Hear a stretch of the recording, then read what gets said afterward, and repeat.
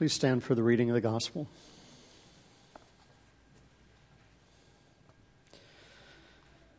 The Holy Gospel from the 8th chapter of St. Mark. Jesus went with his disciples to the villages of Caesarea Philippi, and on the way he asked his disciples, "Who do people say that I am?" And they answered him, "John the Baptist, others Elijah, still others one of the prophets." But Jesus asked them, "But who do you say that I am?" Now Peter answered him, "You are the Messiah." And Jesus sternly ordered them not to tell anyone about him.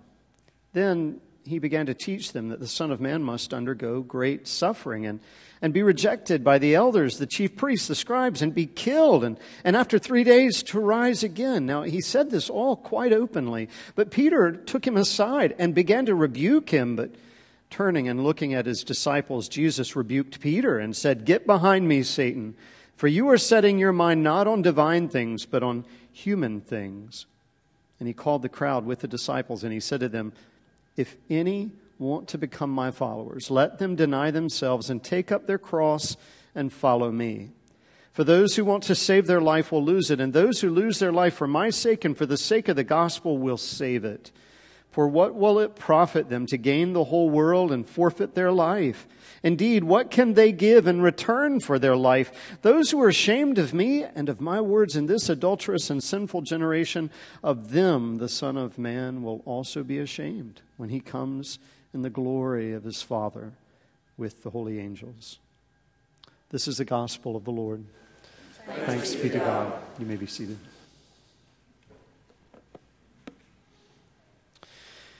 And we pray with me. Lord God, may the words of my mouth and the meditation of our hearts be acceptable in your sight, for you are our rock and our Redeemer. Amen. Well, a lot can happen in 20 years, don't you think?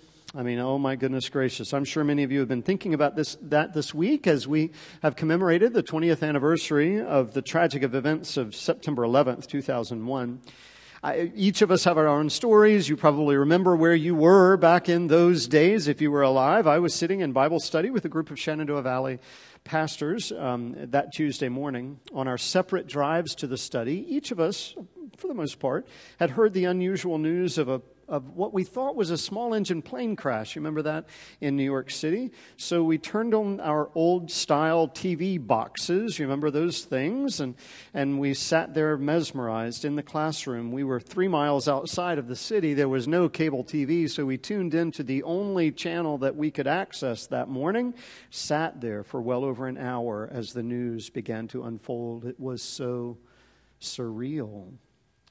My boys at that time, Carter and Matthew, were 5 and 2. Anna was not yet born. Krista was 5 months pregnant.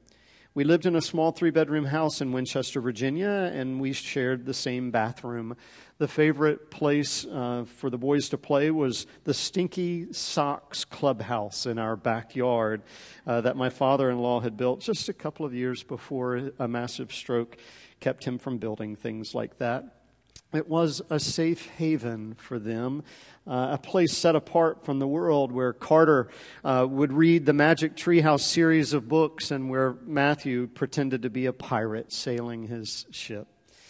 Life was simple for them when they had no knowledge or understanding, certainly, of evil in this world or of human tragedy that was unfolding. My, how things have changed. In these 20 years, of course, we've learned so much about things that we'd rather not know about. Global terrorism, the Taliban, Al-Qaeda, Saddam and Osama, Punjab and Baghdad. But these 20 years have also introduced us to some rather interesting things, well, little things like the internet.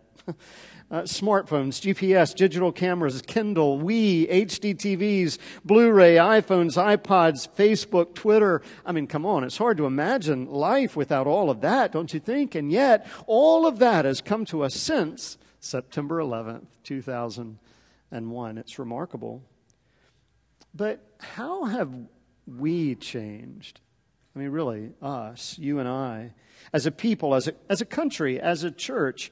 And how have you changed personally, as a citizen, as a parent, as a neighbor, as a school teacher, as a disciple? Who are we and And who do people say that we are? Years ago, when Jesus was roaming this earth, he took his disciples to a most unusual place. It's a place called Caesarea Philippi. Now, if there was a map behind me, we would see the land of Israel, and Caesarea Philippi would be in that very northern region, north even of the Sea of Galilee. It was a really sort of an interesting place for a number of reasons. In large part, even though it was in the land of Israel, it was still a very distinctly Roman city with two particularly interesting features. One, a temple that had been built to honor the Roman emperor, and two, a cave. A most unusual cave, but a very significant cave that was known round the world, a cave that was thought to be the birthplace of the Greek god Pan. Pan was a god of fertility and of all natural woodsy things and places. To the Jews and the early Christians, he represented pagan cultures and all things demonic. Interestingly, in Greek mythology, Pan is the only god to have died. Why does that matter? Well, it's interesting because it's something that was announced by the Greek historian Plutarch during the time of Jesus. The god Pan has died. Well, in the reading that we have just shared, Jesus and his disciples are walking past that cave, the birthplace of Pan. It's a cave that had never been fully explored, or at least that was sort of local legend. Locals also called it a bottomless cave, almost a bottomless pit. Therefore, Jews called it an entryway. They claimed that it was the gates to hell. Jesus stopped and began this conversation in what is now the exact midpoint of Mark's gospel. Interesting, isn't it? I mean, we've been studying Mark's gospel throughout this year. We are literally in the midpoint of Mark's gospel, chapter 8. And within this story, Jesus asks a question that is maybe the most important question that has ever been asked. Who do people say that I am? Who do you say that I am? His disciples wrestled for an answer, of course. We've wrestled for an answer for 2,000 years. You're the Messiah. You're the Christ, we say. You're Emmanuel. You're Lord, Son of God, Light of the world. You're the morning star. You're the wonderful Counselor, Prince of Peace. You're bread of life. You're Lamb of God. Words we've memorized. Words we've turned into oratorios. Words we've framed. Words we've chiseled into stone, as we should, to honor this Word made flesh.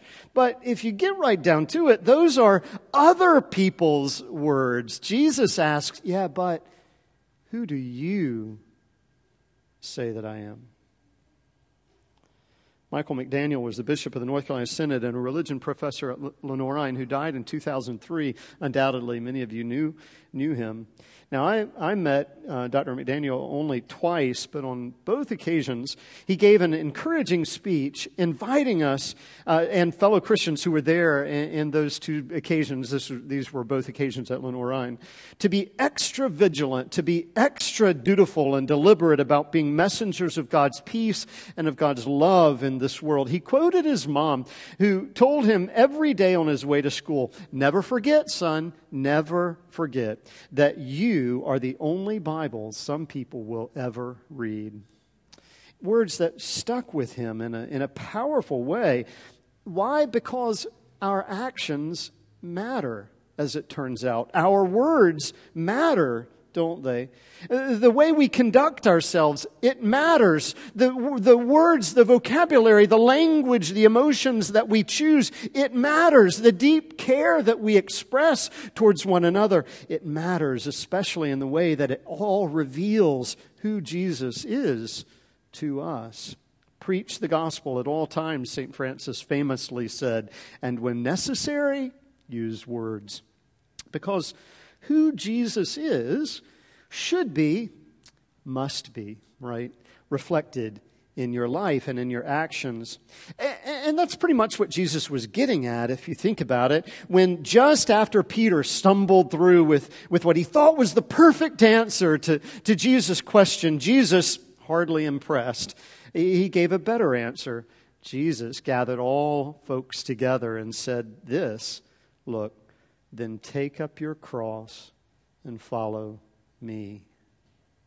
So that the world might know who I am, take up your cross and follow me.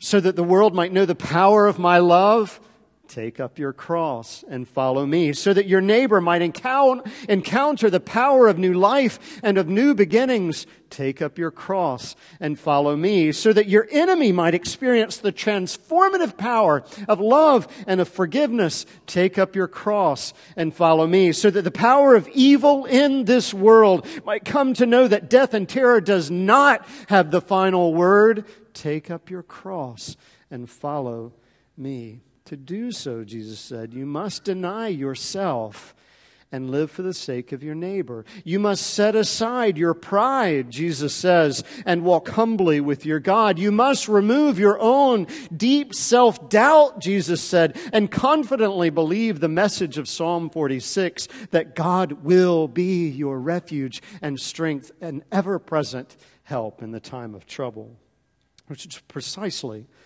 what Father Michael Judge desperately wanted to show his fellow firemen on September 11th, 2001.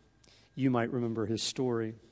You see, in the critical moments of that morning, Father Michael entered the North Tower of the World Trade Center building soon after it had been hit. He was a Franciscan friar, but also a chaplain to the New York City Fire Department, which is why he was given permission to enter that fiery and frightening mess, although he saw his role not as a rescuer, but as an anointer. And so he positioned himself inside one of the doorways and anointed the head of every firefighter who entered the North Tower lobby with oil and with the sign of the cross on their foreheads. Everyone who was running into an unknown death that was reigning all around them. When commanders gave orders to evacuate the building, Father Michael ignored them, refusing to abandon the hundreds of firefighters who were still caught up, trapped inside. At 9:50 a.m., you might remember, he climbed to the mezzanine level of that building, attempting to reach some of those who had been injured. He prayed for them, he assisted them, and he even administered last rites to Daniel Seward, who died in his arms. Soon thereafter, the South Tower collapsed, sending debris flying through the North Tower lobby, killing so many who were inside, including Father Michael. In the image that is known round the world, and the image that I know you have seen, 5 men carry his lifeless body out of the rubble, and they lay it before the altar of the neighboring St. Peter's Catholic Church, where the medical examiner labeled him as victim number 1. You see, he had taken up his cross, hadn't he? He had taken up his cross and followed in the path of Jesus for the sake of his neighbor, for the sake of the world. In the face of evil, in the face of terror, death, and destruction, Father Michael provided a most important and powerful message, a response, an answer to the question that Jesus first posed to his disciples 2,000 years earlier. Who does the world think that I am? Let me show them, Michael said. Which is precisely, it seems to me, what Mrs. McDaniel wanted her son to understand every day before he stepped out of the house on his way to school. Never forget, she said. Son, never forget. In what you do today and what you say today, never forget. Yet you are the only Bible some folks will ever read. So the question remains, who do you say that I am? Look, Jesus is fully aware that we live in a world that is filled with chaos and frustration, a world in which evil causes twin towers to fall, children to go to bed without food, a world where a pandemic seems just to never want to go away. In this world, in this time and place, in your work and in your play, who do you say that I am? The world is eager to hear your response. The world needs to hear your response. a response that is most perfectly revealed in the image of Jesus, who, lest we forget, who facing the power of sin and death, of evil and destruction, a world that crucified him on a cross, a Savior whose response were words of love and comfort and forgiveness.